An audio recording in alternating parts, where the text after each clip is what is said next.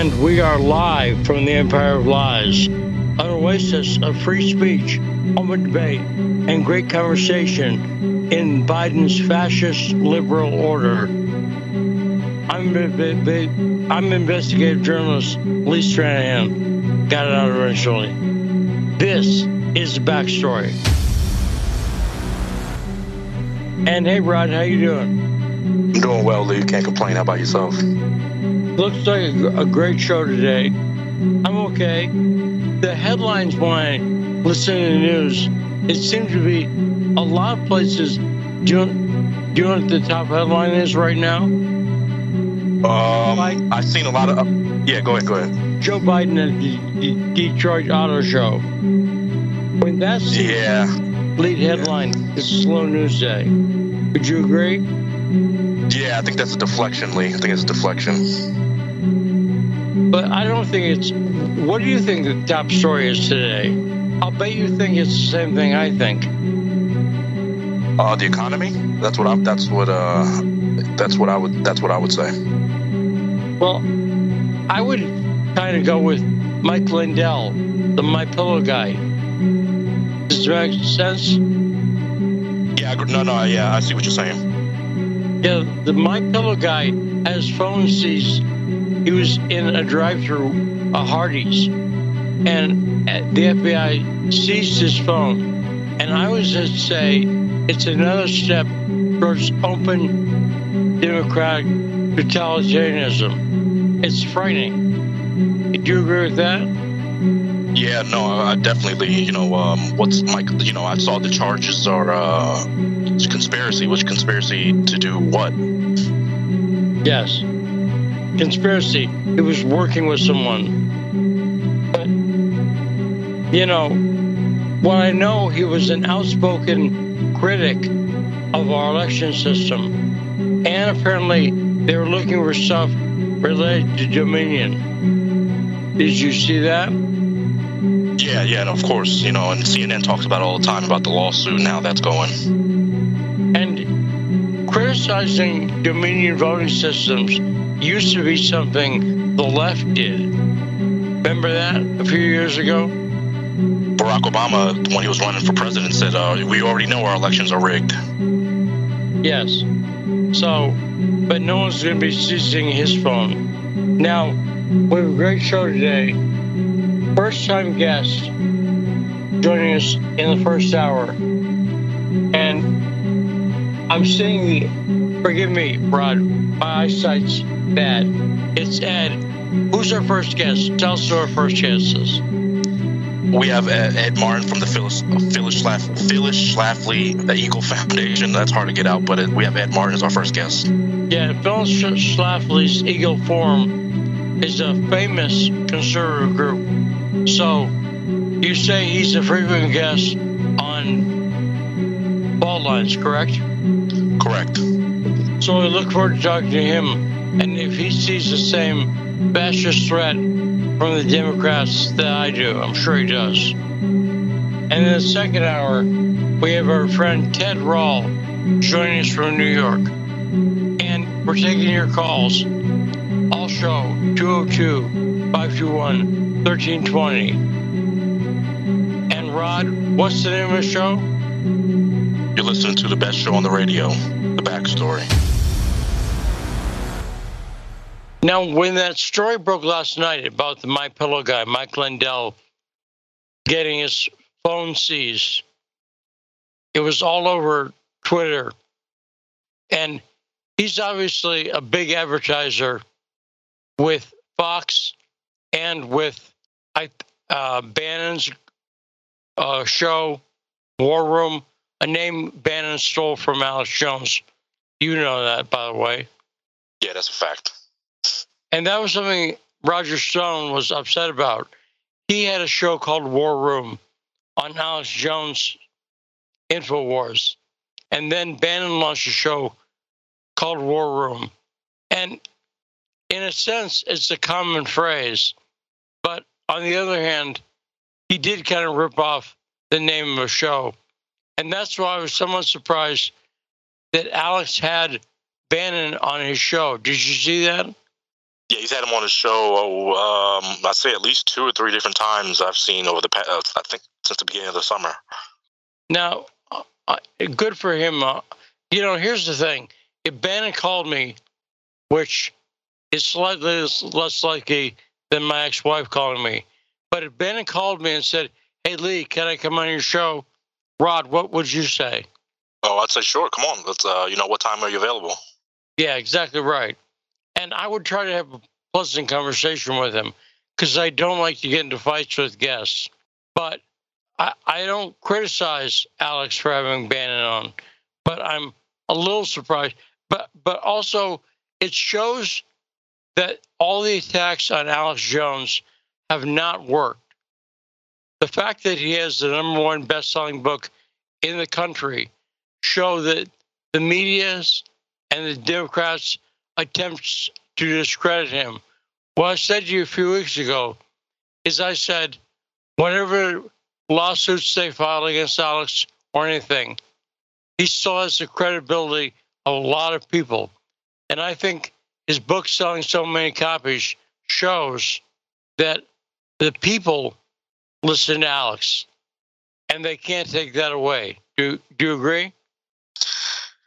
Yeah, they keep making him stronger, Lee. I mean, they keep attacking him. They keep going with the Sandy Hook thing, which was, it's about to be 10 years, and that's your biggest attack on Alex Jones, that he questioned Sandy Hook. I mean, now if you question the election, the feds are going to come stop you at the drive-through. They're going to come bust down your door and stick a rifle in your face. So anything that you question now is, that's against the law, I guess. It's very frightening.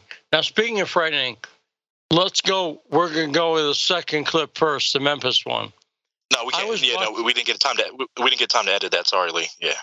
I thought I saw that in the clips. Yeah, we have to play it tomorrow. Okay. So What do we have for? Is there an update? The Safety Act. The Safety Act. That's all. So we'll save that for Ed, right? Correct. Yeah. So, well, it's. We had a clip I was going to play, but it's very hard because you need to beat most of it, and we'll play it tomorrow.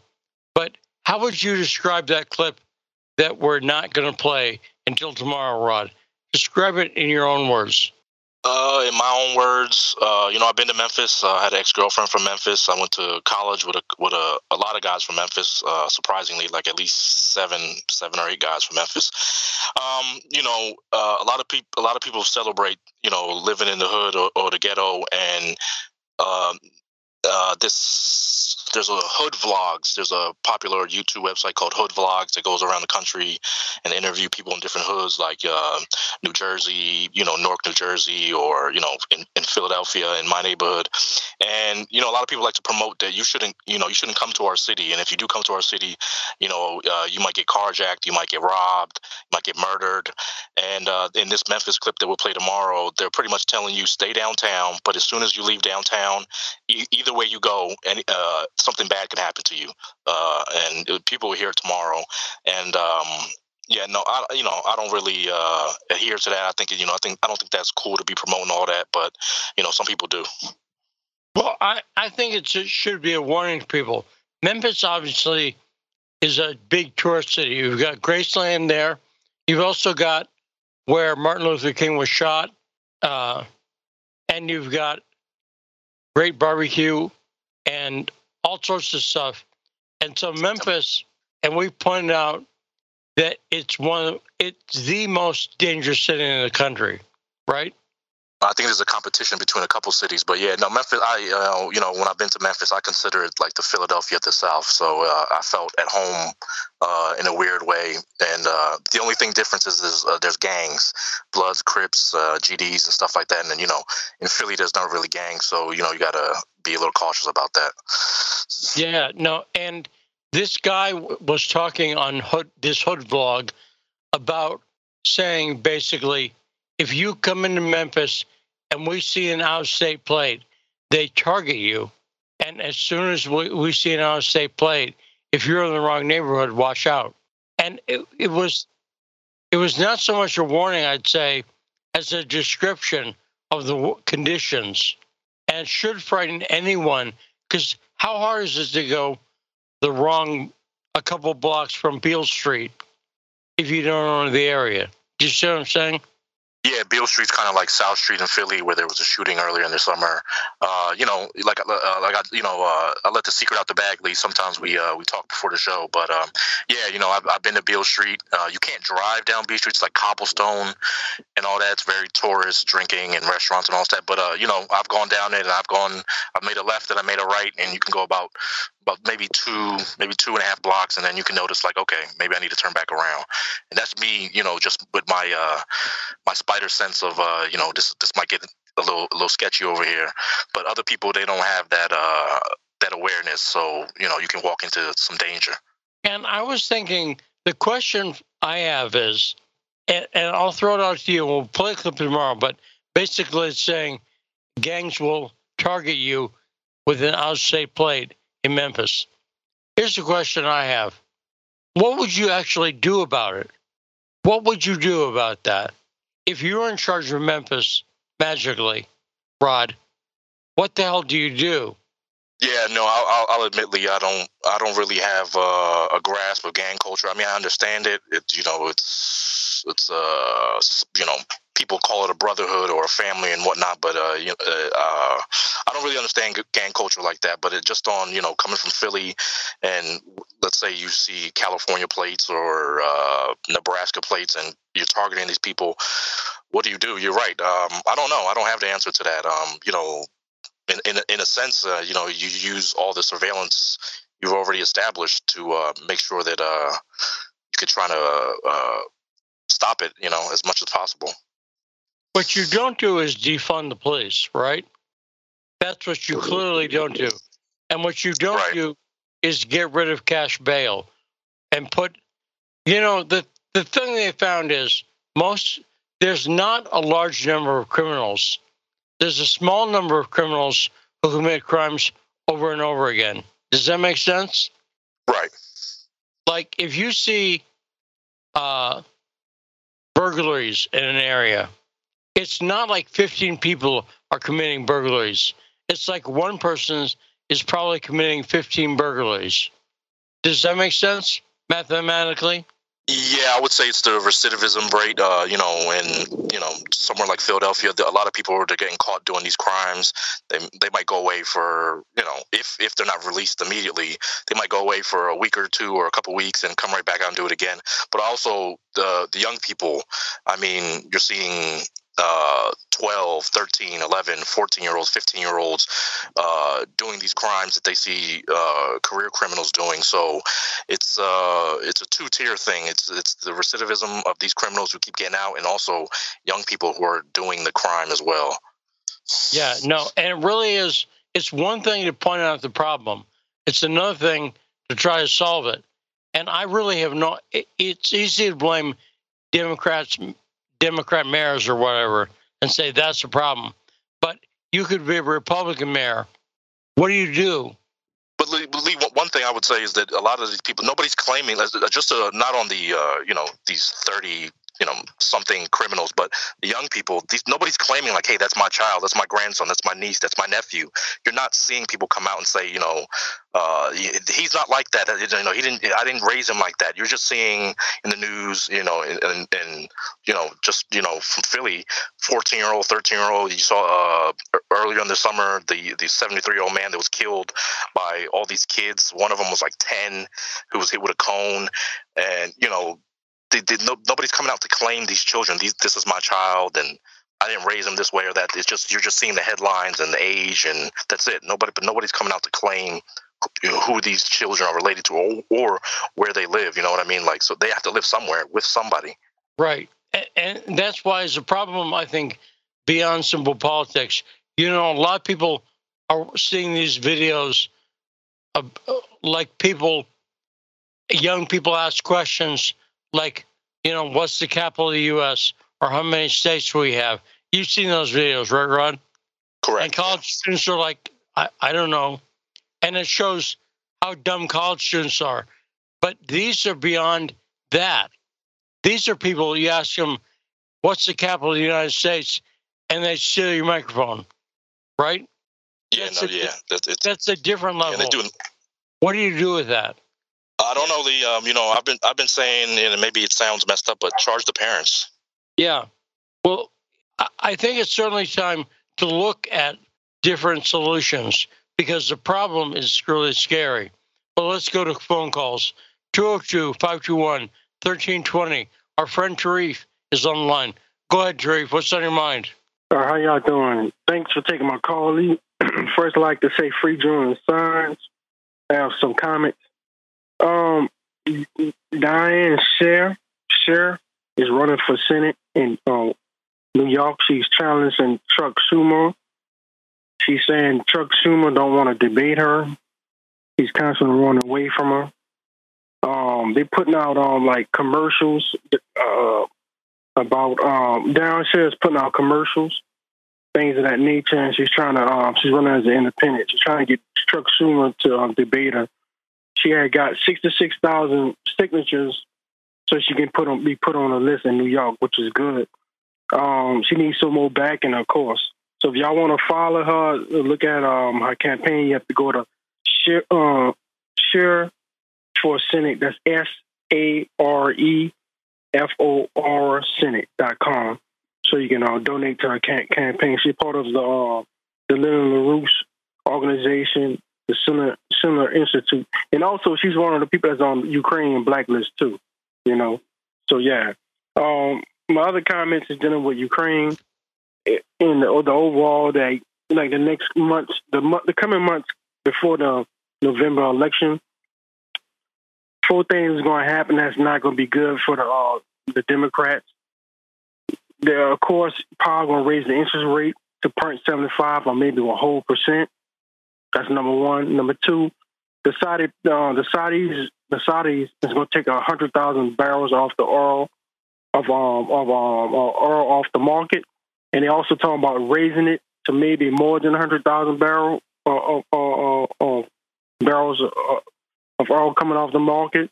Then you have the situation in Ukraine where it's starting to turn around in Russia's favor again over there.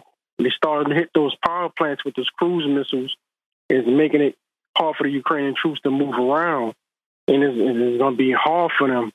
Then on top of that, you got the CCP, the Chinese Communist Party, going to do their own EQ in China, which is going to make inflation over there rise up. It's going to increase inflation over there, and also it's going to affect over here where the price of gas will go up. So you're going to have the barrels of oil where they're going to limit the production of petroleum in Saudi Arabia. That's going to make it go up in hyperinflation. Then with Powell doing with the the Fed. So it's not looking good for the Biden administration, especially when Ukraine army is suffering massive losses now in Ukraine. So it ain't going to look good for them November the 8th coming up. Yeah, that's my comments for today. Great comments and great call, Drew. But I'll say that the Biden administration, what happens to Ukraine will not affect the Biden administration. Anyone you agree, Rod? Yeah, I think people already have kind of forgot about it here already. You don't see as many flags and all that support, and on people's social media, they kind of, it's almost, out of sight, out of mind. So the media is not reporting on it that much, so people kind of forgot about it. And not to criticize the call, but you said things are starting to turn around for Russia. Things were never not turned around. Russia is winning in Ukraine, and it's always been winning. And the Kherson offensive was the first offensive that Ukraine has done, the Zelensky regime or the Push regime, whoever's in charge, Poroshenko or Zelensky.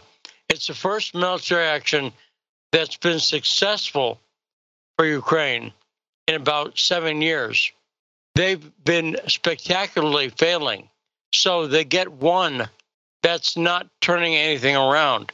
Also, they gained ground in an area that Russia was clearly leaving. Russia was leaving that area. And then they attacked as Russia was leaving. So Russia chose to withdraw from that area. And then Do you see what I'm saying, Rod? Yeah, Lee, Russia's winning the war, and they lost one battle, and they're the media, Ukraine, and all the Ukraine supporters are celebrating like it's over, like they won the war. No, and they again. We're going to have Scott Ritter on tomorrow, right, Rod? Right. Hopefully, we have Scott Ritter on tomorrow, right? We're hoping to get Scott Ritter, and he'll go into detail on this. But in my opinion, when you defeat an enemy that is leaving an area, it's not like you won a battle exactly. Russia was not trying to hold on to that area for a variety of reasons. It did not exactly mesh with their original stated objective in Ukraine, denazifying, demilitarizing, and their goal has never been to occupy all of Ukraine. And we've had people like Mark Svoboda come on and say they may have to. And I think that's true. They may have to, but not now. And they've never said they're trying to occupy all of Ukraine. So a planned withdrawal. And the people who are saying this is a problem with pinning your hopes on lies for the U.S., everyone who thinks this is the big turning point and things are different and Ukraine is winning, give it a couple of weeks. See, Russia has already taken so much territory in Ukraine. People are saying, well, they took more land in a few days than Russia took in months. Look at how much Russia controls 20% of Ukraine. And I think after the big Ukrainian victory, they controlled like 19% of Ukraine. And we'll get those exact numbers with Scott Ritter tomorrow. But don't buy into the propaganda. Don't be fooled for a second by it. Russia is still winning, and it's still destined to win because Russia's got such an advantage in manpower and resources, and nothing's changed about that. Agreed, Rod? Yeah, for sure, Lee. The one thing that I've been hearing from commentators is that, Russia needs to deploy more troops. I've said from the very beginning, they're very strategic and precise with how much manpower they've been using. But with all these NATO forces and these foreign mercenaries, I don't know if you've seen on Telegram, but there's been some Americans celebrating over there and posting videos. And so, you have all these mercenaries over there. So they have to, just regroup, get some more manpower and, wipe these guys out. Yeah. And that's what I think they're going to do. And we're going to see that. But there is no point that suddenly Ukraine's ahead. There's been no point where that's happened. This is, so get realistic about that. Anyone who's, I'll tell you who was surprisingly unrealistic. Alexander Mercourius from the Duran. And I like Alexander, and I like the Duran. But he was calling it disastrous. Did you see that? Alexander called it a disastrous defeat. But then he said Russia lost they had very low casualties. I don't consider that a disaster. Perhaps we have different definitions of disaster. And what he was saying basically was it was an optics disaster, a PR disaster.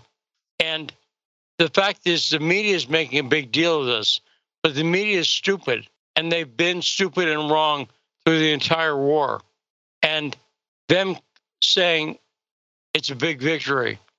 This actually seems somewhat like what the Germans did at the end of World War II with the Battle of Bulge and stuff like that, where they launched offensives knowing that they were going to lose the war, but trying to improve their political position. And at the end, it didn't help, Germany still lost. So any comments before I go into the calls, Rod? Because I know you've been following this too. Yeah, I would agree with Alexander as far as PR-wise, not military-wise or anything like that. But yeah, PR-wise, it somewhat is a disaster because I know a lot of people who are in support of the special military operation wanted this to be done quicker. And, so I agree on PR-wise and, to the staunch Ukraine supporters, yeah, it is a little bit of a disaster. Well, I still don't like the word disaster because it's maybe a setback, but what's a disaster in this context? Disaster is a pretty serious word. If you ask me, how's your nightly? And I said, well, we had a disaster. And you said, oh, really? Is everything okay? And I said, oh, yeah. A dish fell over. You'd go, that's not a disaster. And I disagree. But great comments. And Al Killer called back. We didn't get to you. And we got Ed Martin coming up. Let's take a short break on Backstory.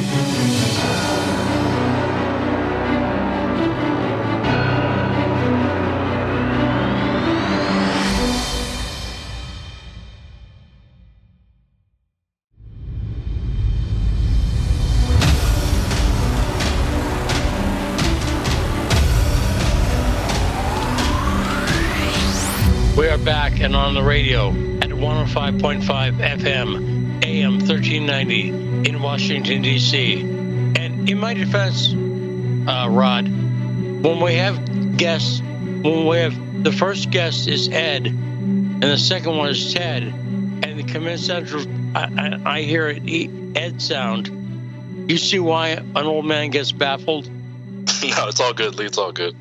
Right. So forgive me, Ed Martin. I accidentally called you Ted Rall, which Ted's a great guy, but a commie.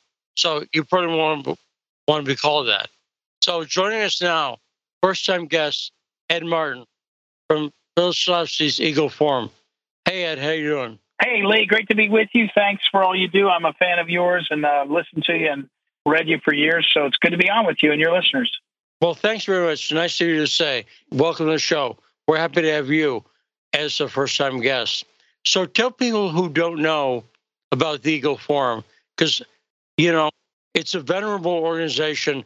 It's been around for a long time. Tell people about Eagle Forum. So, well, our founder's name was Phyllis Schlafly, and Lee, you knew her well. And Phyllis Schlafly was sort of an iconic figure in American political life. She was born in 1924, and she died in 2016. And during that long life, she had a very committed role. She found her way into politics starting when she was about 22. She helped a candidate for office, and she was a campaign manager. So all the way through until Donald Trump, she was an early endorser of Trump. And so Phyllis Schlafly started Eagle Forum, and we like to tell people our Eagles, our team, are people who understand conservatism and policy, but we know politics. It's not enough to be sincere and correct. You want to succeed. And Phyllis had this great record on issues that she believed in: anti-communism, for military superiority, pro-life, of course, pro-family. She fought back the big effort to amend the Constitution in the 70s. All the establishment on both sides of the aisle wanted the ERA, and Phyllis beat that back. And so she was extraordinary. And we continue her work today. We actually refer to ourselves, Lee, as Phyllis Schlafly Eagles. She never named the place after her, but once she was deceased, we call ourselves Phyllis Schlafly Eagles as an organization, and we're out there at every level. I was talking today with an Eagle leader in Idaho who is fighting the good fight up there where there's some lunatics doing crazy things. So if you go to phyllisschlafly.com, people can find out more about all our work. Now, let's talk about some of the primaries that happened yesterday. The big one I noticed was in New Hampshire, where the Trump-backed person, Caroline, won. What did you think of the primary season? What did we learn from the primaries all across the country about the strength of the Trump-backed candidates? Yeah, I mean, look, there's no doubt now. And again, I was chairman of the Missouri Republican Party. I led a hostile takeover in 2012 and was able to become chairman. And then I served on the RNC for a couple of years, and I saw up close, the party structure and all. It's Donald Trump's party, right? The grassroots as well as the sort of general party is with him. The establishment still doesn't like him or trust him. And you saw that in the primaries. I actually would point to the race up there in New Hampshire for U.S. Senate. There was a retired general named Bolduc. I'm not sure if I'm pronouncing his name right, but he was a Trump-endorsed guy, and they ran a clean fingernail establishment person in the primary against him, and Bolduc looks like he hung on. So, I mean, look, what we know after the primary season this year is very similar to 2020, but it's been emphatically clear. Donald Trump's shift of the Republican Party away from a globalist party, away from a party that the neocons knew and ran, and to an America First party is complete. You can every now and then buck that if you are a old-fashioned neocon or establishment candidate, but the Liz Cheneys of the world are out, and the America First candidates are in. And what we need is the House and Senate to live up to that in office, and that if they both win, and that will be a different challenge. But in general, the issues, America First issues, Donald Trump has solidified his hold on the Republican Party. And I just think it's a matter of being patient and waiting for a couple of these people. Mitch McConnell is not in office because his policies are popular. He's in office because he's Mitch McConnell. He's famous. And the fact is, all voters across the board tend to vote for incumbents. I think that's why Mitch McConnell's in there. But after a couple of cycles, he's getting older. He'll retire, or he'll leave for health reasons, or, the other thing that can happen. And I'm not wishing bad on anybody, but I'm saying people like Mitch McConnell, I think it's a matter of waiting for them and being patient. Do you agree with my take on that, Ed? I do, in the sense, Lee, that people that want to change the politics overnight don't understand politics. And so, you have to be willing to slog along. One of the places I saw that the most is, you'll remember, Lee, well, when Ron Paul and the Paulies had that effort over a course of about a year and a half, where they were getting involved at the grassroots level and changing the county committees and the regional committees, congressional committees. It was very effective. And my point was only that they had a patience about them. And so you're right. I think that's right. The question we have is, when the Republicans win the House, I think they will, and the Senate, they win a couple more governorships, how do you show that you are a different Republican Party? Because the American people are sick of all of it. They see all of it, and they're right. They see the uniparty spending tens of billions of dollars in Ukraine on a war that we have no interest, no national security interest to be involved, and no clarity on, right? And so the uniparty is doing all that kind of stuff. The uniparty is happy to manage the education system into destruction for our kids. So American people are sick of that. The question will be, what can the Republicans in power do to be different, right? And how will they shine a light on some of this corruption? Look, we've now seen, Lee, you've talked about it. I mean, they've been on your program.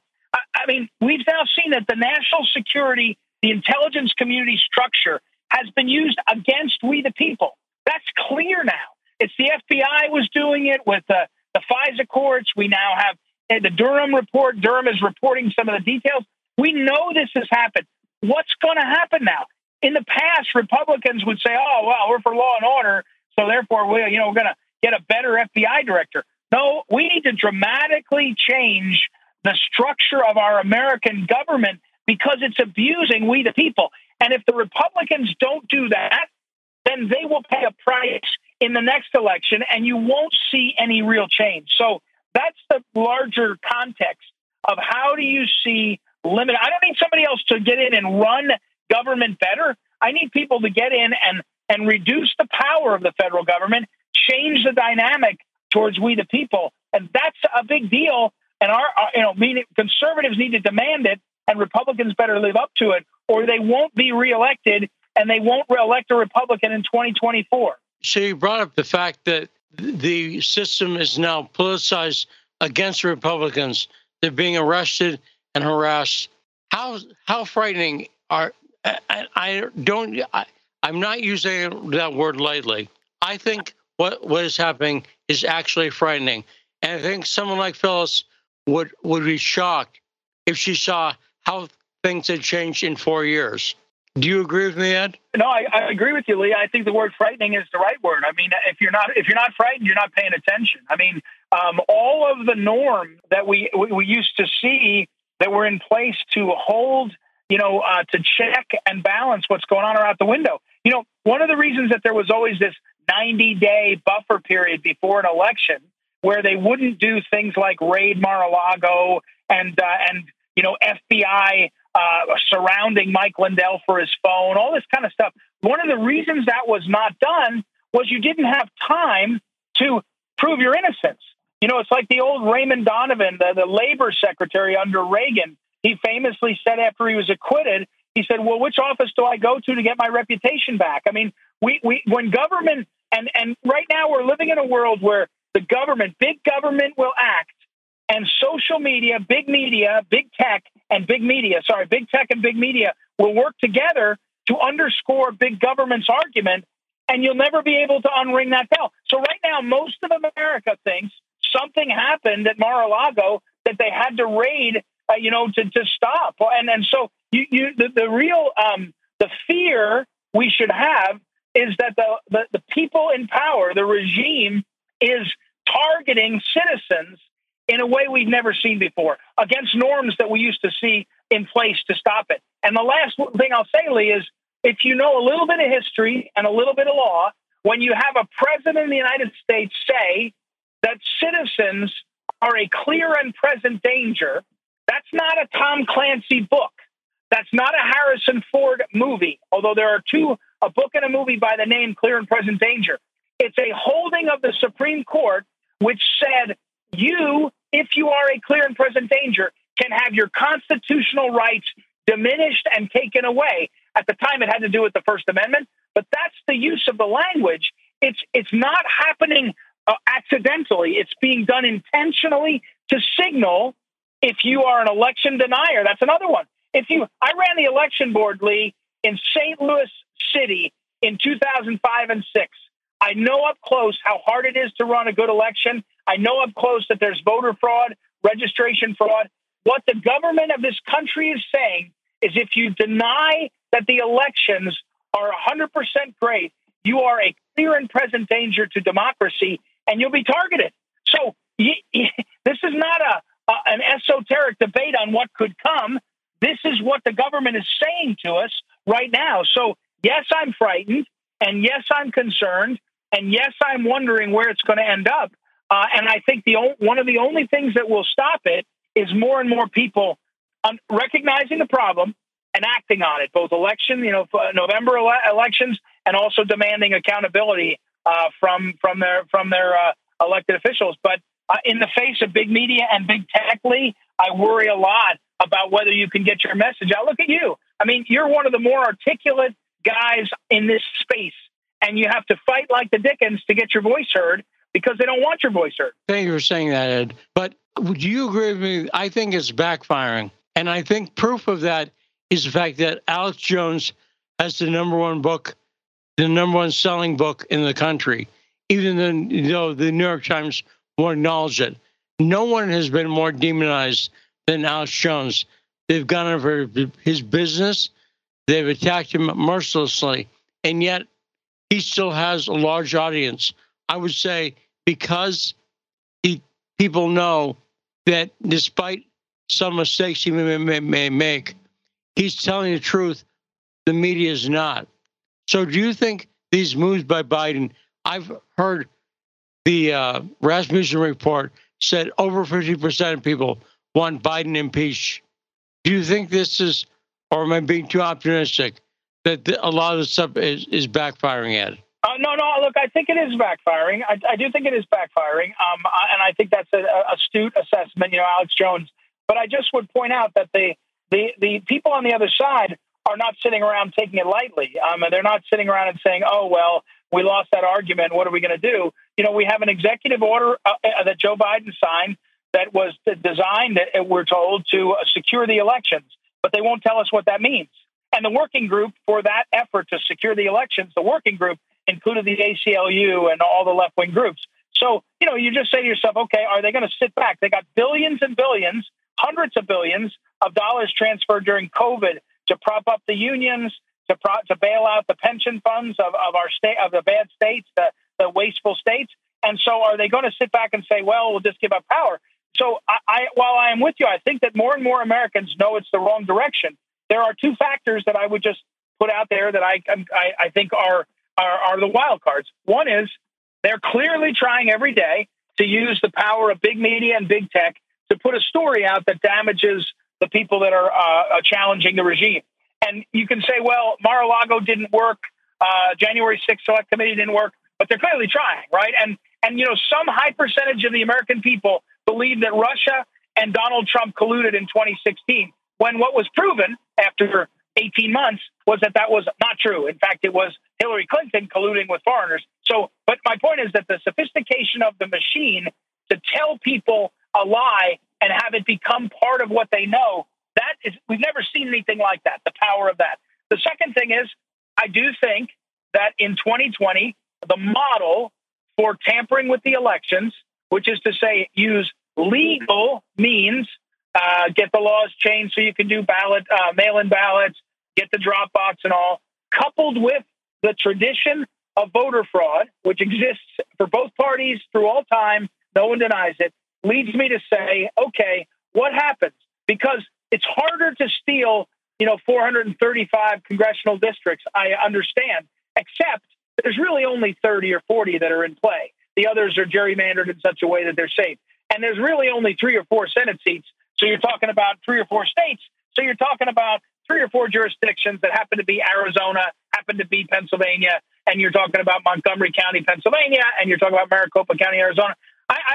So the wild cards are the power of the media and big tech, and the wild card, the second one is voter fraud and fixing the elections. I don't know what we have on that. And when the message is that if you're an election denier, you're a clear and present danger and a threat to democracy, that's certainly a way to cool people's desire to challenge the elections. And you say, I just don't want that headache and heartache, and you back off. So it feels, Lee, I feel what you feel, that it's backfiring, but I wonder about whether it will be allowed to have the regular impact of a backfire that it would absent the massive control of big tech, big media, and the prospect of voter fraud. And I agree with the point you're making. This is not a time to not be vigilant. This is time to be vigilant and brave. And everybody individually can be brave merely by saying your opinion if it's true and goes against the narrative. Do you think it is a time for citizens to step up and be brave by fighting against the narrative and speaking out? Ed? Yeah, no, I certainly do. I'm sorry, I was talking over you. I certainly think it's a time. I don't mean to sound down. I want to energize people that this is a time to be vigilant. This is a time to be creative. This is a time to figure things out and communicate with your friends and family and be smart about what's going on. There's no doubt. In some ways, it's a wonderful time because there's so many challenges happening. And the late Phyllis Schlafly, for whom I worked so closely with, she would say, we still live in a country where the impact can be made at the ballot box, and we should not give up on that. We shouldn't get disheartened. And you see it, by the way, in the local races, which are really exciting, right? When you roll a school board and you flip it, when you flip a county executive, and when you get a new mayor in places, you have a real opportunity to change your life and the life of your community. So I do think that people need to be energized. They need to lead. They need to also support the voices, yours, but also the voices of elected officials who are strong in this space and clear about it. And then ultimately, you cannot be bitter and angry and persuade anybody. It's very difficult to do. Biden is so bitter and so hateful, but his fear is he's trying to make us afraid. But we can't fall for that. Phyllis never did. We have to be, our country is glorious. Our nation is glorious. And we got to get back to basics and push. But we can do it. And we have a great Constitution. People that want to throw the Constitution out and write a new one or have a convention, that's just crazy. And to me, that's crazy. We just need to get focused on, getting good people in and holding them accountable and being energized. And there's a lot to do, but it's a challenge. I'm not going to lie to people who are looking at it and saying, hey, I just happen to have my head up and I'm getting my head taken off by a subpoena. I said to somebody, Lee, you'll appreciate the difference. A subpoena from Congress, especially this Congress, is like a kangaroo court saying, come and talk to us. You can ignore them with some, you know how to do it. And the threat is fairly limited unless you're Bannon or Navarro. But when these people get grand jury subpoenas from federal courts, this is a different bird, different category. And you're going to go get a lawyer, and you're going to spend $5,000 to make sure you handle it no matter what it is. And that's hard for normal people. And that chilling effect is intentional. Well, and have you ever been subpoenaed by Congress? I have. Yeah, I have. Okay, so I was subpoenaed by Congress a few years ago, and I didn't know that they send you by email. And so when they sent me a subpoena, it went in my spam folder, and I didn't see it. I didn't find out I'd been subpoenaed until after the midterms in 2018. And then I saw in the paper, this guy didn't show up. And I'm like, what? And I checked my spam, sure enough. So I agree. I didn't ignore subpoena, but effectively, I didn't respond to it at all because I didn't know about it. Were you surprised at I thought a subpoena, someone's going to show up and knock on your door. That makes sense to me, a delivery person. Yeah, well, I don't think my little that I know about the congressional subpoenas is that they do have to do that. They have to do that if they want compliance. But as you point out, it's a totally different category. It's a totally different experience. And again, my reason to mention that is the expansion into there's a book Molly Hemingway wrote called Rigged, and she's talking about Mark Elias, a Democrat attorney, who basically said, I don't have to win these cases. I just got to file lawsuits all over the place and make them run in circles, and I'll get an impact. Lawfare is what we're seeing writ large. And so if you're a kid who works for Save America PAC and you get a federal grand jury subpoena, you're getting a lawyer, you're paying $5,000 at least, and you got to do something to answer that. And all of that, your wife or husband is nervous. You don't have savings because you're not a big hitter. You're a staffer. And so all of this cascading effect of lawfare against we the people is, look, it's always happened. Whether it was Lois Lerner in the IRS or, probably the Democrats can list 100, versions of something that Karl Rove was doing. I don't know. But my point is, it's always existed. It's never been this systemic and ongoing and broad and happening the way it's happening. And in the context of a president of the United States calling you and me, or at least me, a clear and present danger for my stated public positions in lots of ways. Now, Ed, do you agree with me that and the media is not going to tell you this because it's completely against narrative, but I think the most exciting candidates and elected leaders in the states are women. A lot of them are women. Look at Latina women in Texas. Look at Caroline Leavitt in New Hampshire. Look at Lauren Boebert. Look at Marjorie Taylor Greene. You with an organization that was run by women, and the Democrats like to pretend they're the party of women, but they don't even know what a woman is. But are you saying what I'm saying with lots of exciting candidates who are clearly on the right? Yeah, I think that's right. I think that I agree with you, especially like Marjorie Taylor Greene and Lauren Boebert, who have had the willingness to be out there. They're kind of you get a woman in office who's fearless, and it's really something to behold. Now, there are plenty of establishment women that get sort of fooled into their conservative. I get disappointed in Joni Ernst, who gets trotted out as a conservative woman. Yes, I feel like she's playing the establishment game a lot of times. But I do agree with you. I think Kristi Noem, she had a couple of missteps, but in general, she's been pretty fearless. And I was texting while we're on the phone. I'm texting with African-American congressman named Byron Donalds, who's from Naples, Florida. He's an old friend of mine. His wife was the one who went on the school board 8 years ago and was fighting on the school board. He ran for Congress and won. He's an up-and-coming guy. The time for ceding to the Democrats any of their ability to speak to certain categories, that's over. If you're a Black American, and, Donald Trump had it right. You look up and say, and what the hell have they done for you? How could you do worse? The system, the only systemic racism I see in this country is the school teachers unions and our inner city schools.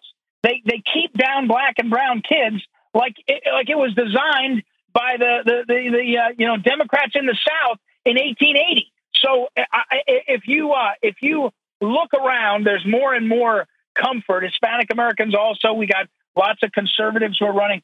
I agree with you. I see that too, Lee. Again, what we have to wonder and worry and push is when they get in office, sometimes they're able to isolate the folks we're talking about. One of the problems in the House of Representatives, you will know, and your listeners probably know, but you really have one vote in the House. And after that, once you've elected a speaker, the speaker is the king of the world in the House, and you can fight against it, really can never win. So, learning how to be an effective voice is not just and not be marginalized is not just it's not just a simple challenge. It's ongoing. And again, one of the things individuals like me and you and listeners can do is lift these voices up, because the more MTG is known as someone who's popular, the more they got to listen to her. And then we got to help her be smart about how she leverages her impact. And you agree that a lot of power to the House comes from committee assignments. And that's part of why I say you need to be patient. Things take years to happen, because getting good committee assignments and getting seniority on a committee means getting elected multiple times. How important do you think the committee assignments are for a House member? Well, very important, but I would go even further, and I agree with you completely. I mean, in the House of Representatives, U.S. House, we need less people that are doing oversight grandstanding on committees, say, and they're actually doing things that are constitutionally powerful. So the guy who's in charge, or the gal, of appropriation is the one who can hold the wallet of these departments hostage and say, I want to know this, or I want you to do this, or we're not going to approve your budget. So you're exactly right. And again, there are some really good guys and gals that have come up through the ranks. You can end up a chair of a committee in your second or third or fourth term. So it's not like you have to be there 38 years. I mean, sometimes that's true, but there's plenty of room to succeed that way. And I think that, again, we're going to see some young or some new faces, and we've got to encourage them and then support them when they take on these challenges, because what will happen is the media will start to dig into them and try to marginalize them. And then we've got to be willing to kind of push back. But you're right on track, Lee. Those chairs are important, and knowing how to play that game is critical. And I think the ability to call witnesses too, because if they call witnesses, and people may be negative about, say, well, it won't make any difference. You're wrong. With sites like Gateway Pundit and Daily Caller and Breitbart out there, if a congressperson calls a witness and they say things under oath on the stand, it will get picked up by some media. You agree with me, Ed? Yeah, 100%. Look, we just got to have our guys have enough courage to do it, and you're exactly right. You can force these guys to testimony and ask them questions and hold them accountable, and we have to be willing to do it. Yeah, 100%. And what I want to see is more, not less. I want to see a flood the zone of these kinds of things, and don't worry about where or how it's covered. Get it on record, right? And then let's see. We'll come back around to it over time, and we'll find the right people to do it. Well, Ed Martin, great first appearance on the Backstory, and I hope it won't be the last. I'd like to invite you back anytime you want. It was a pleasure talking to you, and thanks for the kind words about me. Let's take a short break here on the Backstory. When we come back, more stuff with our producer, Rod.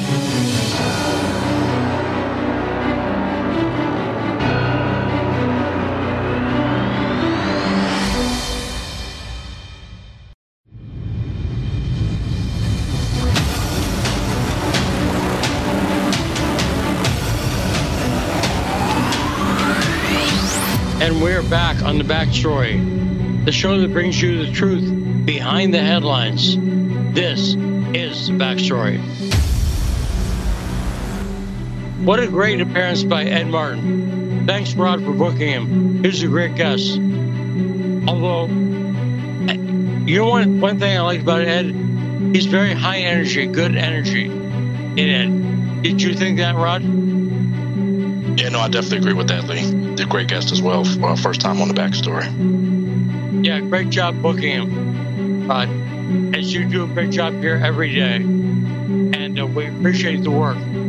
So we enjoyed talking to Ed Martin. And hopefully we'll have him back on. And I like the fact that he's also realistic about, because he's worked in politics. And I do think people should, I don't want to, I said something about a guy like Mitch McConnell is kind of entrenched.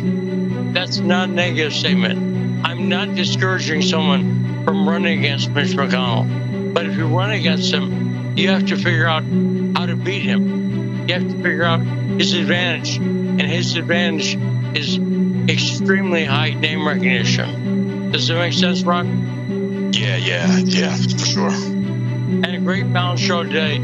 Just coming up this hour is the great artist, cartoonist, and Bobby Vaughn, Ted Rall, joining us this hour. And taking your calls, 202-521-1320. And let's ask Al Keller to please call back. We didn't have time to get this call, but he knows we love him. So if you want to be part of the caller family here on The Backstory, it's 202-521-1320. And Rod, what's the name of the show? You're listening to the best show on the radio, The Backstory. And one thing that struck me, talking to Ed, too, is that the Republican Party really has changed. Now, again, change, you don't see change 100% overnight. Does that make sense? It's like anything, like diet or working out. If you lift weights one day on a Monday and you lift your weight and then you look at yourself in the mirror Tuesday and you go, the weights didn't work. Is that an effective workout strategy, Rod? No.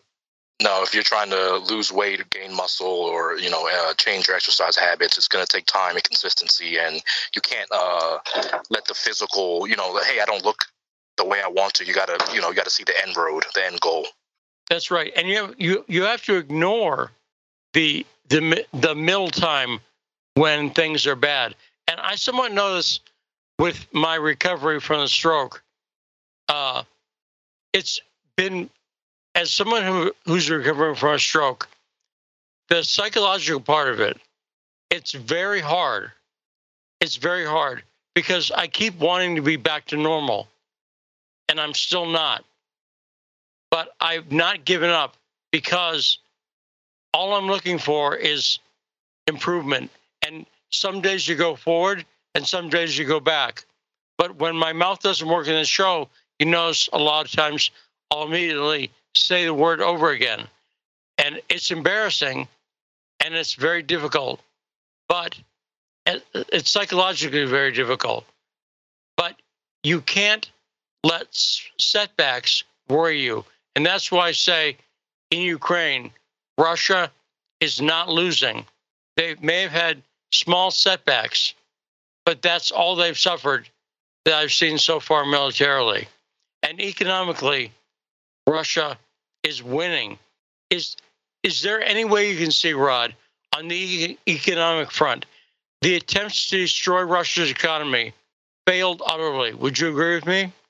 Oh, for sure, Lee. Gazprom's, I think they've rose like 40% as far as supplying to other nations who haven't sanctioned them. So they're making a lot of money on people who haven't sanctioned them, like Europe, and they're going to heat those homes, and while Europe's going to be freezing.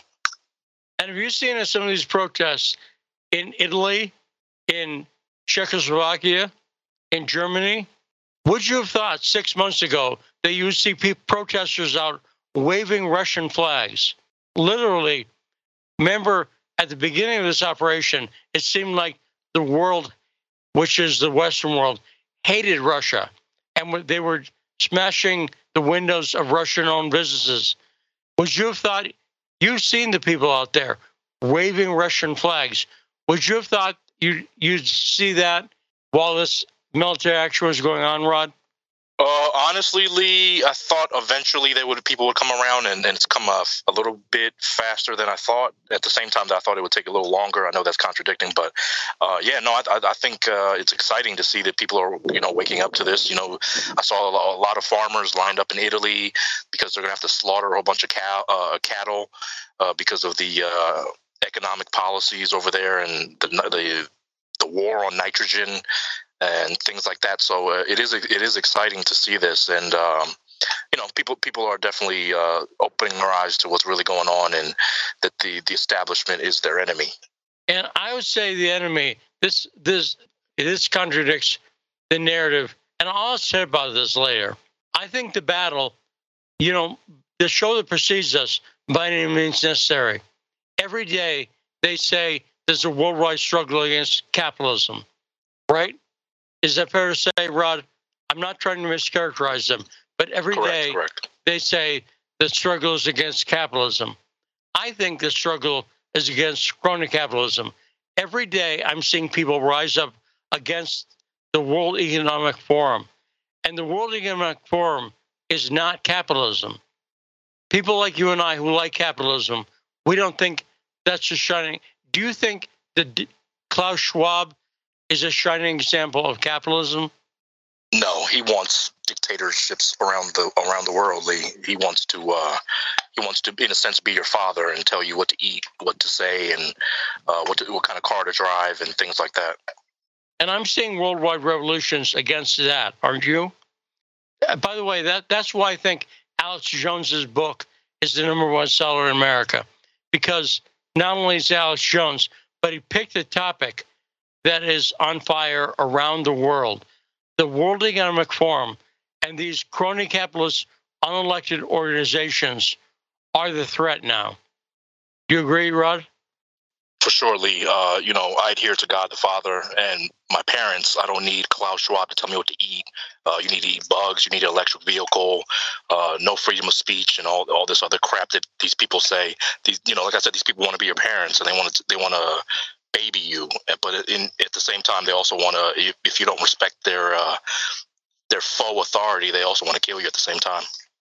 Yes, and I think this administration represents exactly what the World Economic Forum wants, and that it's a worldwide revolution against global leftist liberalism, and again, leftish.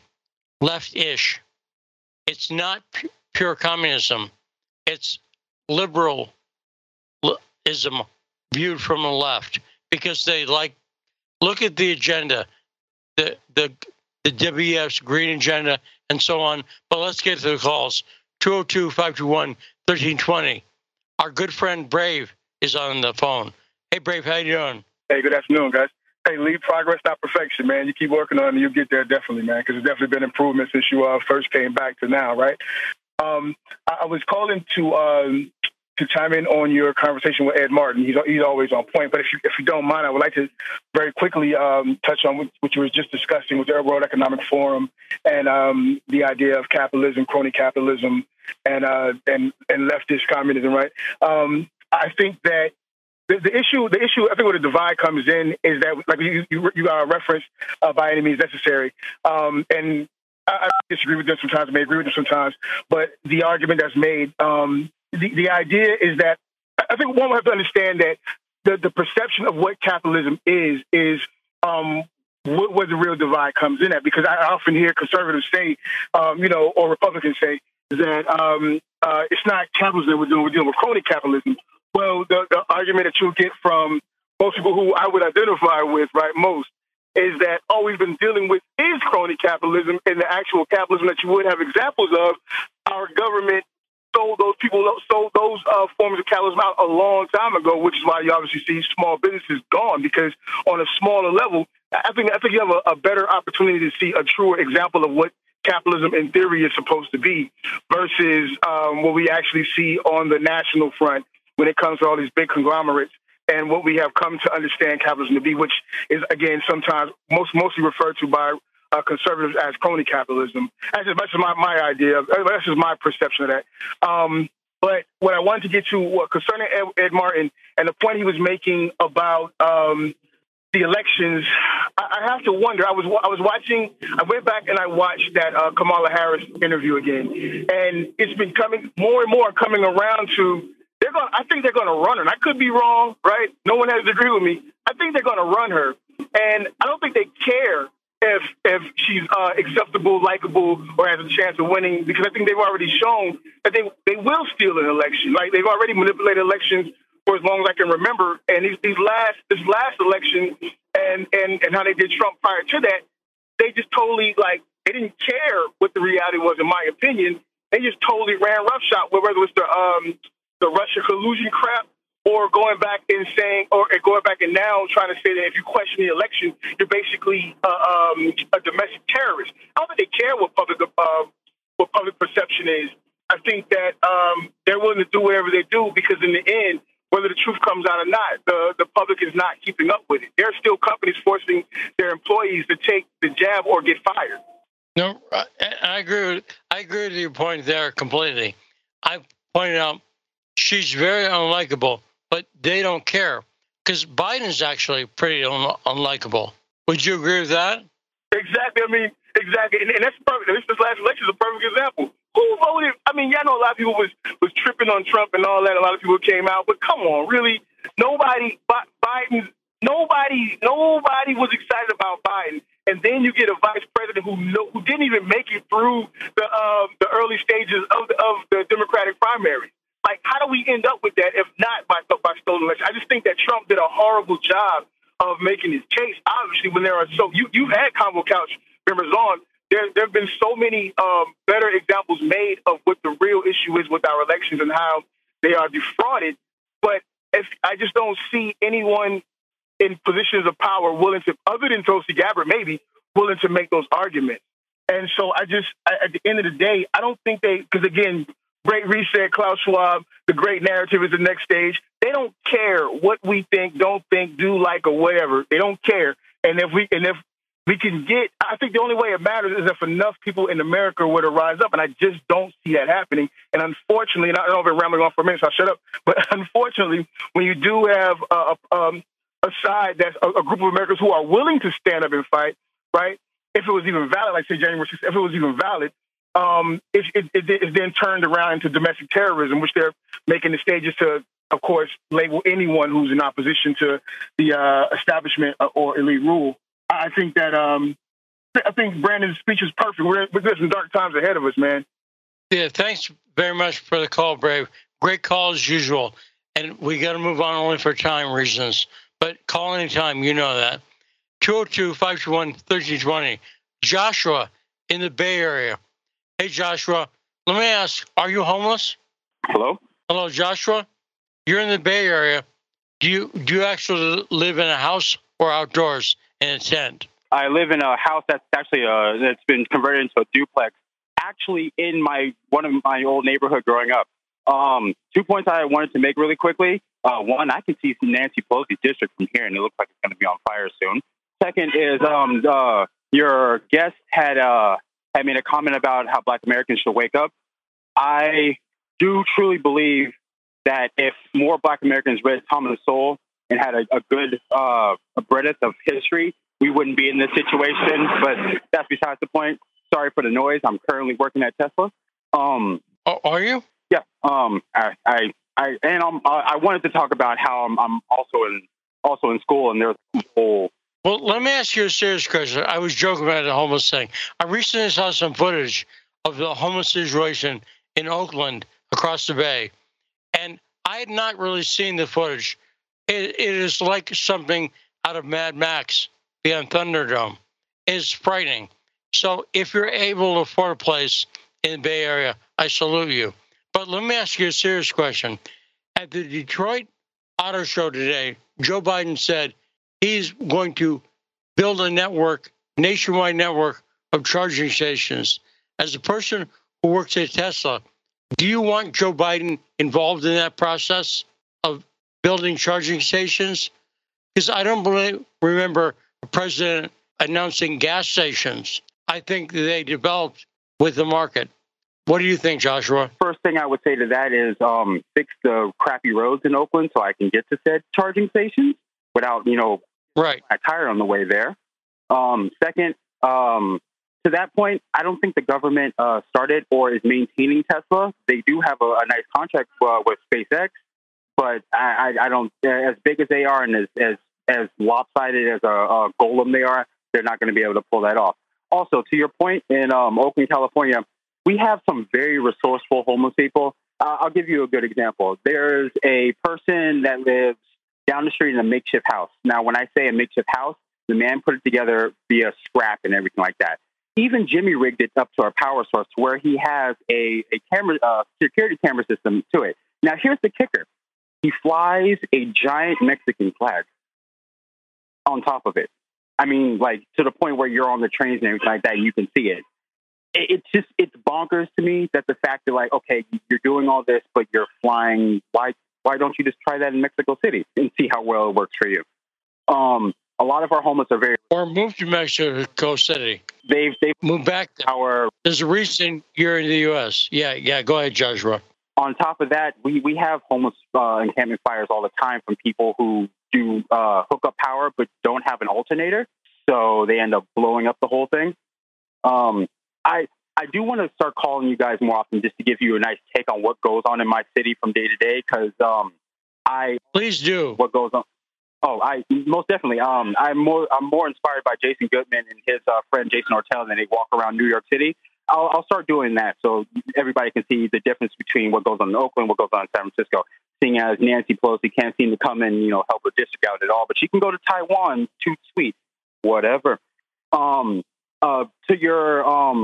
your last person's point, I'm the son of an immigrant. Mom's from the Caribbean. I grew up in a capitalist home. We had two small businesses. They put my sister and I both through college. I'm about to have a little one, and I'm starting something small. I'm not going to be working for Tesla for the rest of my life. But the fact that the show that I will not name that comes on before yours, I've had arguments with them like, you guys bang the soapbox each and every day, but I never see you come up with any type of business, organization, or anything that will ever match what you guys keep all the time. They're pretty much a dead end show to me, in my opinion. But I don't want to keep you on the phone too long with No, and I personally don't want to criticize the show, and I don't want to misrepresent their point. But I'm saying this is, I think, the point that they make every day. So it's not criticism, but you're free to criticize anyone you want to, including me. So 202-521, great call, Joshua. Call anytime. 202-521-1320. The killer of owls, Owl Killer, you're on the phone. Thanks for calling back, buddy. Hey, Brave's right. They don't care. That's what the whole election was. It's all they have to do is say something, and they just act on it. They don't care about the public perception of it. Cars are evil. We're going to get rid of gas. We're going to get rid of coal. We're going to shut down our nuclear reactors. They don't care what the public thinks. They clearly don't. And what COVID was, it was their way of seeing what people would put up with. And they went so far, and you saw it with the cities, with the mayors, and then some leftist governors. You saw how they took that power and they ran with it. Whose book was the number one selling book last week in the whole country? Alex Jones. Who didn't put them on there? Who didn't recognize the book? It was the New York Times. And the book was the Great Reset and the Fight for Humanity. And you know who was the first person to say Great Reset even before Klaus Schwab? Klaus Schwab's book came out in July. It was King Charles, when he was Prince Charles, talking about how they were going to need wartime budgets, not in the billions, but in the trillions. And because other countries were so debt leveraged that they had to come in and they would need it. By the way, Al Keller, I think technically he's still Prince Charles. I don't believe he's been coronated yet. Does that sound right? No. He's not King Charles until they coronate him, I think. He's certainly acting like the king. I'm sure they have to have some ceremony so he can get all dressed up in his king drag and walk out and pretend like he was in the military. Something. Yes. Did you see what Medvedev said the other day about Revelation 9:8? No. Who said it? Medvedev, the former president of Russia, Medvedev. No, I did not. these crazy people that are playing with this whole war situation over there and cheering it on. That's where 1/3 of the population is burned up in a war. Okay, that is how serious. And then you heard the new Prime Minister of England talk about how she would push the button on nukes. That is where we have gone with this craziness. And like Brave said, you have a vice president that couldn't even get 1% of the vote. Everybody knows that how they got this guy in office. That's debatable. But clearly there was something was not on the level with that. No, I've got to say, Brave. Let me go back to something you said. Alex Jones's book. I think the New York Times actually helped Alex by refusing to acknowledge that he is the best-selling book in the country. It exactly fits with what Alex Jones and people like him and people like me think about the New York Times. It proves our point.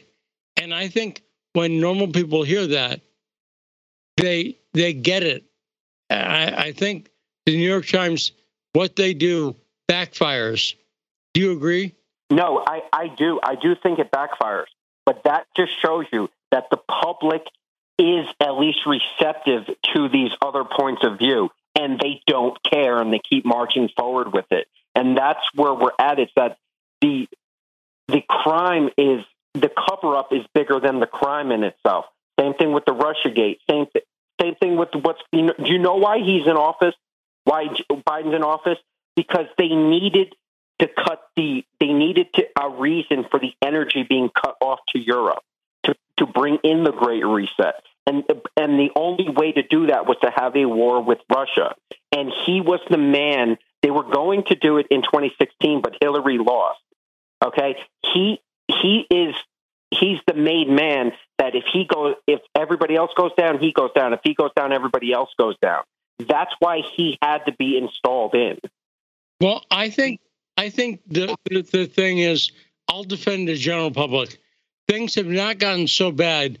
In fact, on a day-to-day basis for people, theoretically things are bad, but it's abstract for people. But gas has not hit $10 a gallon, and it actually went back in price. And I think it's temporary. But what's it going to take for people to get up and take action? And specifically, the working people. I think their danger is with truckers and farmers. And once they do stuff that really starts affecting those people on a massive basis, and they're getting close.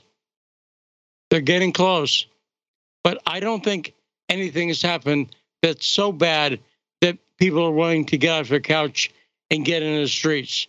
Working people. What do you think, Al Keller? No, for sure. And that honestly, the only way anything will change is when and it has to be done peacefully. It cannot be done. These stupid people on both sides saying, "Oh, this guy's shooting his mouth off about an F-15," and the other people, "Oh, yeah, we have our guns in case the government comes." That is what the globalists want.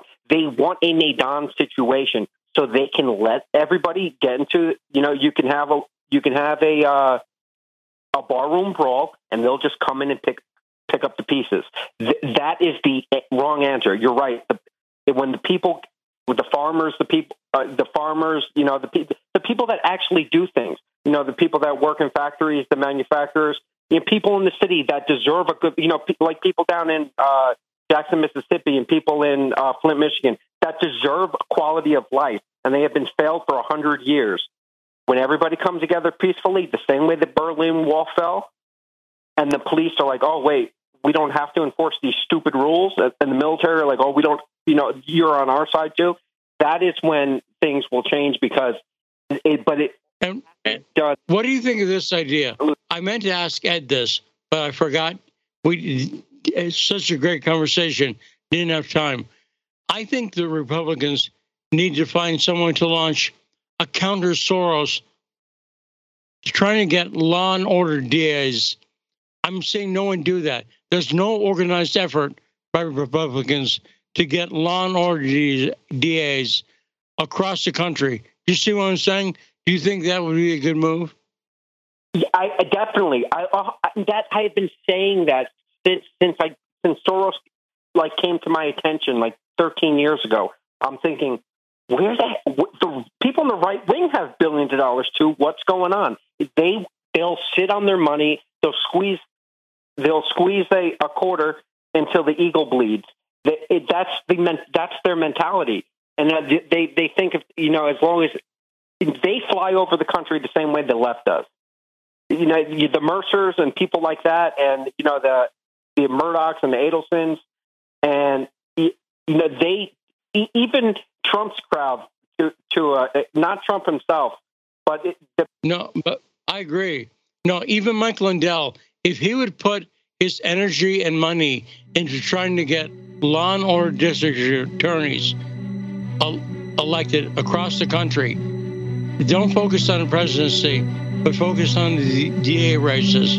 Soros' strategy worked, and it had a real effect on people's lives. Owl Killer, we got to go. We got Ted Rall on the line. Let's take a short break, and we'll talk to our friend, bon vivant, Ted Rall, in the backstory.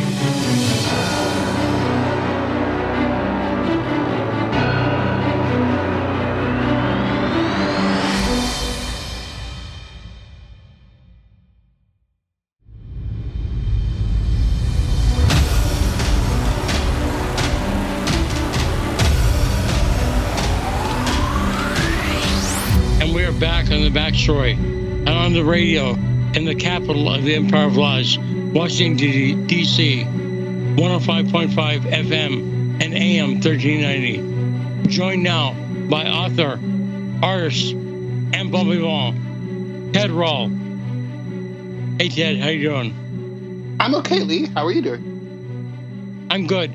You enjoy being called a bon vivant, correct?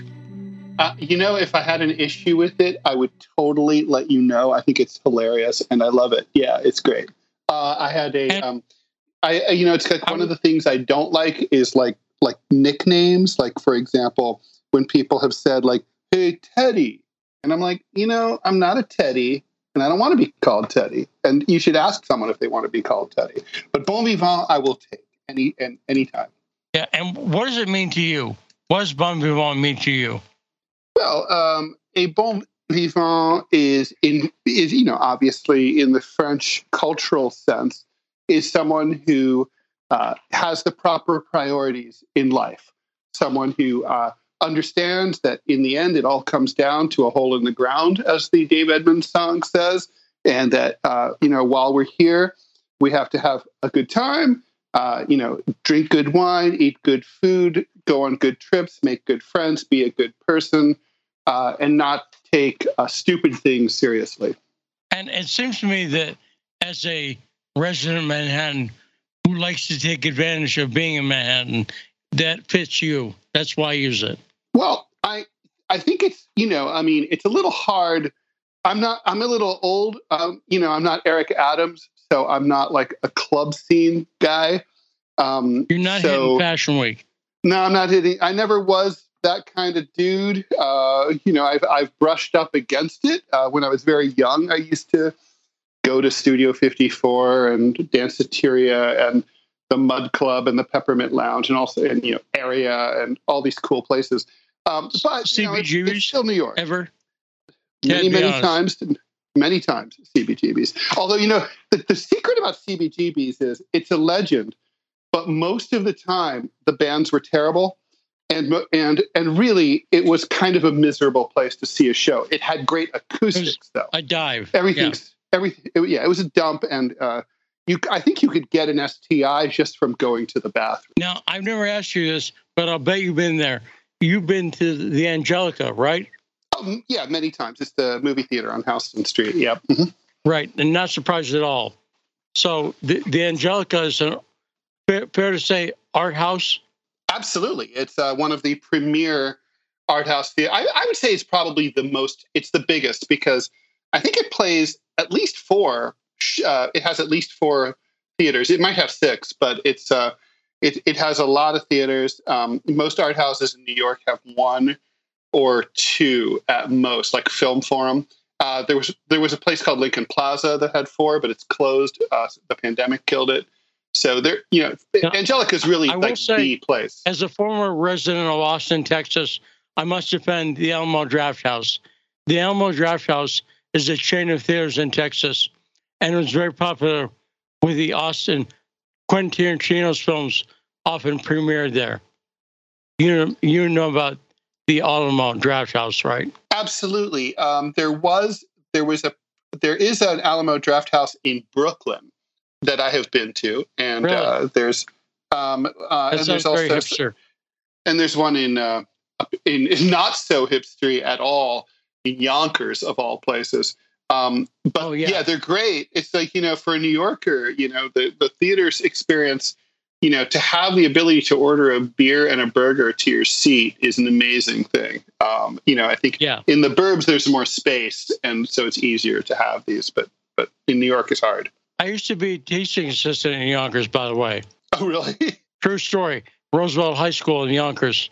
I was an assistant, a math tutor at Yonkers at Roosevelt. So I will affirm that is not a hipster place. That's funny. In college, I was a math tutor in Riverdale, which is just on the other side, which borders Yonkers. So that's kind of funny. That's funny. So, by the way, it was somewhat intimidating at Roosevelt because every year they had people who did straight 8s on the SATs. So they had some people who were much smarter than me and students, but some people who were not. So it was a kind of mixed bag. Defending. Yeah. My experience with at least tutoring at that level, and I was a TA in college too, is that it's not an intelligence problem. It's sort of a background education problem. That basically people didn't get a good sound math education, usually in elementary school or middle school, and then it just carries on, and somehow the person got into college, but they don't have the background that they really need to do the work. It's not that they're stupid; they're just they just didn't get taught right. No, indeed.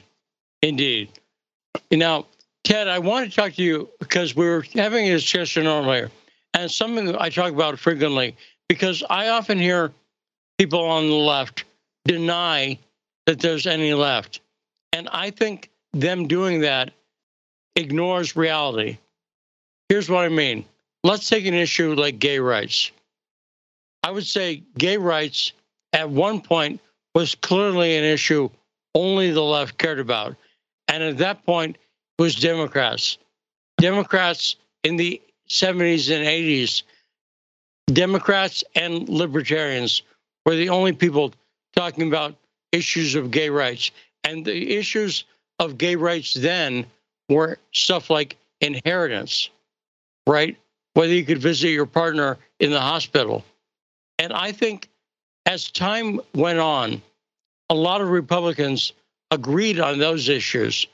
You find very few Republicans who don't think gay people should be able to visit their partners in the hospital, let's say.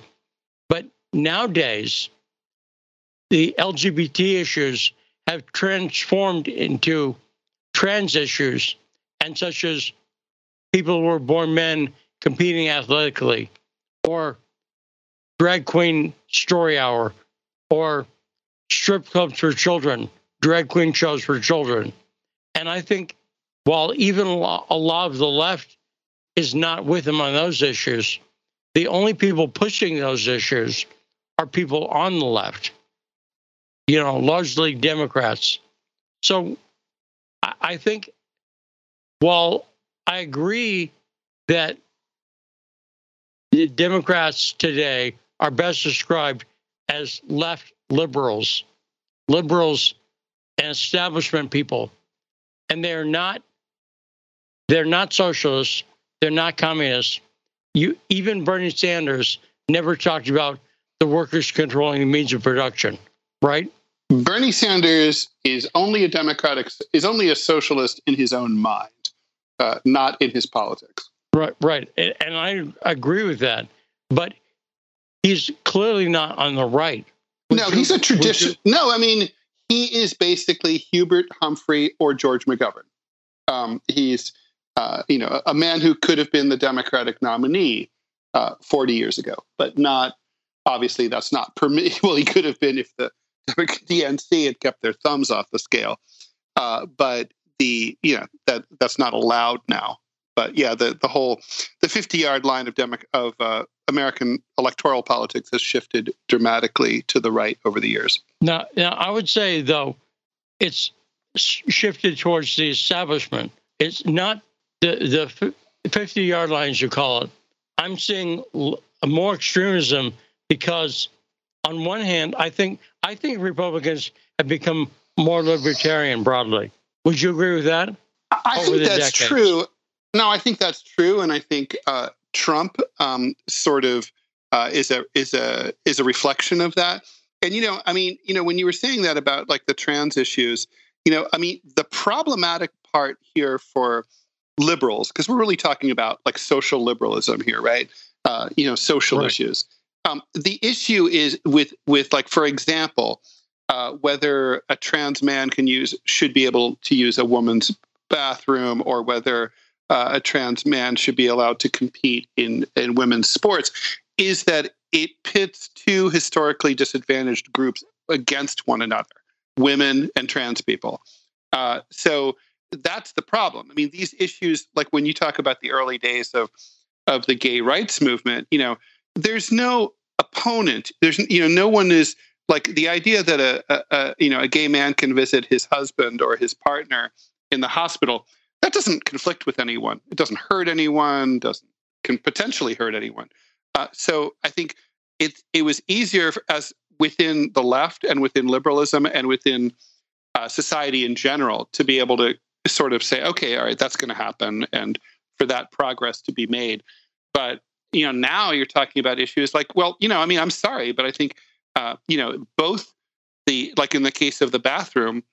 I feel for both the trans woman who is not is not going to feel comfortable in the men's room, and who is being banned from the women's room. But I also feel for the cis woman who is going to be intimidated by the trans woman who was born a man.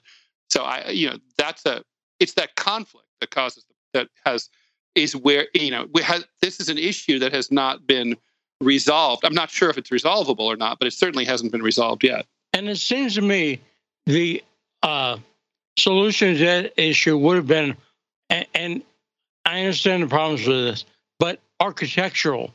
If you had at department stores or whatever, individual restrooms, for instance, the restrooms used by children, an individual restroom as opposed to a group restroom, architecturally would to some extent solve that problem. But I don't think the government should mandate that. But do you see what I'm saying? Oh, yeah, well, totally true. And, for example, I dropped my son off at his college dorm. He's a freshman.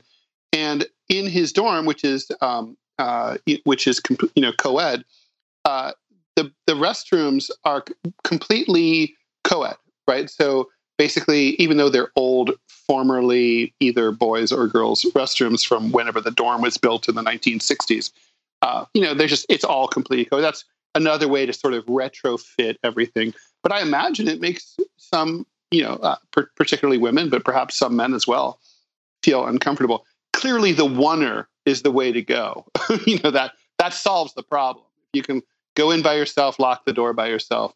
That does solve the problem.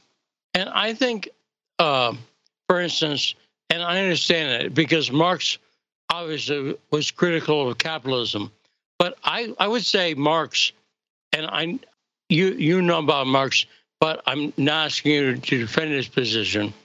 I would say what Marx was talking about for capitalism is not what we have today.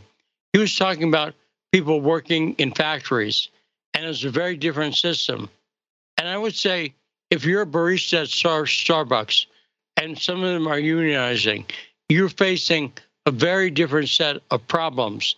And I'm putting problems in air quotes all of a sudden, than a person who was working at a factory in the 19th century. Do you see my point? Oh, well, no, there's no question. I mean, although I would say that the basic nature of the worker being exploited and alienated from his or her labor is still there. The issues of value added and all that and productivity are still there. But yeah, the problems are different. It's a different thing. I mean, I would say that, for example, a computer coder is basically indistinguishable from a factory worker, really, in terms of economic relationship to their employer. But they're made to feel, because of the fact that they need, a college degree, maybe a master's degree, and they need technical expertise that, a factory worker did not need to get the job. That person is essentially, they might think that they're a white collar worker. They might feel like they have more of a stake in their employer, but that's of course not true. But definitely things look and feel very different than they did in an 1820s factory in northern England. And I would say the other difference is, it seems to me like in the early days of the labor movement, they were facing actual dangerous physical conditions.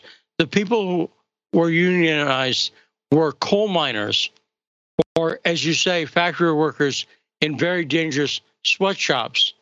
And I would say in America, in plenty of parts of the world, workers still face that.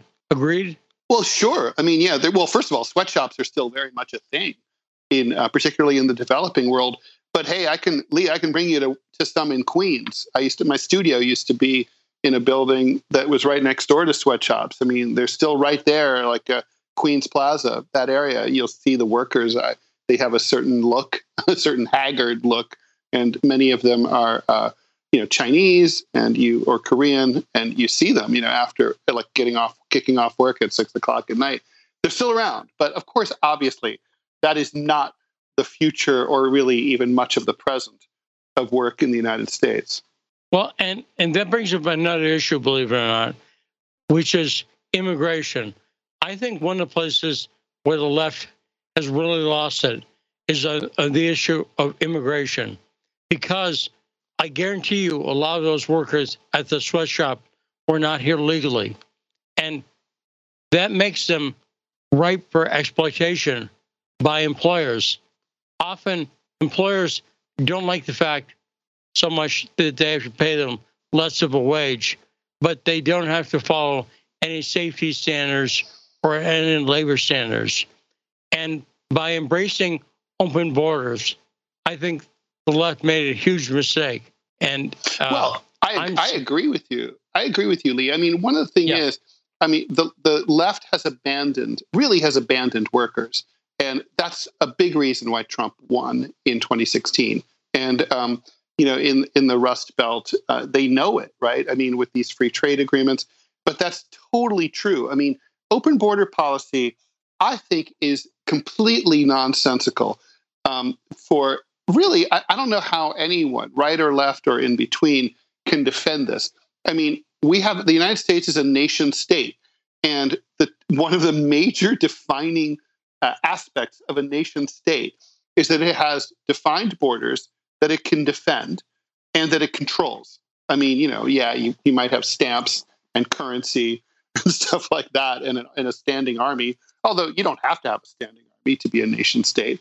But it helps. But if you have a porous border the way that existed between, say, Afghanistan and Pakistan for decades during the 80s and 90s, you're not really a nation state. You're really a failed state. It literally makes no sense at all for any country to, we can make an exception for, like, say, the EU. They've all decided not to, if you're in the EU, you can drive from France to Belgium, let's say, and there's no border check. But they've made that agreement. But but otherwise, except for that, there's really we're not acting like an actual country when we don't guard our border and control who comes across. And so that brings us to your mayor, Eric Adams. What do you make of him complaining about? Do you understand? I know you mentally grasp it, but do you understand the motivation for Greg Abbott, the governor of Texas, in sending busloads of illegal immigrants to New York and Washington and saying basically, like, you're in favor of open borders, immigration, welcome, have some immigrants. Adams is now complaining about that. What do you make of that, Ted? Well, I think here's the thing. I think there's no, as usual in the two-party system, there's no glory to be seen on anyone's side here. Look, Abbott has a legitimate complaint, and he has a legitimate beef. The feds don't care about the border, and they're not. And Texas is paying the price. I mean, so is California and Arizona and New Mexico, right? But Texas is probably paying the biggest price these days for that policy. But his beef is with Biden, not with the mayor of New York City. I mean, it's ridiculous. Like, whenever Adams complains, to hear Abbott say, "Well, this is Biden's policy, so therefore they should be happy." Like, the only thing that Mayor Adams has, and I think Mayor Adams is a terrible mayor, but the only thing that Mayor Adams has in common with Joe Biden is that they're both members of the same political party. That's it. And it's like, so it's sophistry on the part of Abbott to say that, like, somehow, this should be Adams's problem. It should be Biden's problem. And if he was shipping them to D.C., although it's not like that would really affect Biden either, it would make more sense to me. But on the other hand, I think Adams always, it's true that New York is a sanctuary city. New York has 8 million people. We are a city of immigrants. Many of them are undocumented. This is not a problem for us. And I think it would be a better look for Adams to say, he could jujitsu this and say, we will always welcome people in need, particularly Hondurans and people like that who are seeking political asylum. New York has always had an open door policy to people like that. Send more. We need more. That would probably make Abbott shut up. You know what I mean? So I think it's kind of like Adams is an idiot, and he pretty much hasn't done a damn anything right since he became mayor. And this is, his failure to see the opportunity that Abbott is presenting him is kind of a reflection of his stupidity. Now, we recently had two big events, the anniversary of 9/11 and the death of Queen Elizabeth. And I'm going to tie them in and run one of my pet theories by you, Ted. I would say a lot of people who the Queen did not have, she had a political role, kind of, but not a clear political role and not clear political beliefs. And I'm opposed to monarchy, but I would say for a lot of people in England, her importance was symbolic, and she represented stability and England. And in that sense, I will say that Queen Elizabeth is like the Statue of Liberty. If on 9/11 they had struck not the World Trade Center, but the Statue of Liberty, the Statue of Liberty has no military value and has no economic value, really, and it would have been a lot less casualties. But I think symbolically, removing the Statue of Liberty from the skyline of New York would have been more devastating to the psyche of the American people, because it represented a kind of stability. And I can't think of anyone who occupies the same position in Americans' minds that the Queen does for the Brits. Do you see what I'm saying, Ted? Any thoughts on that?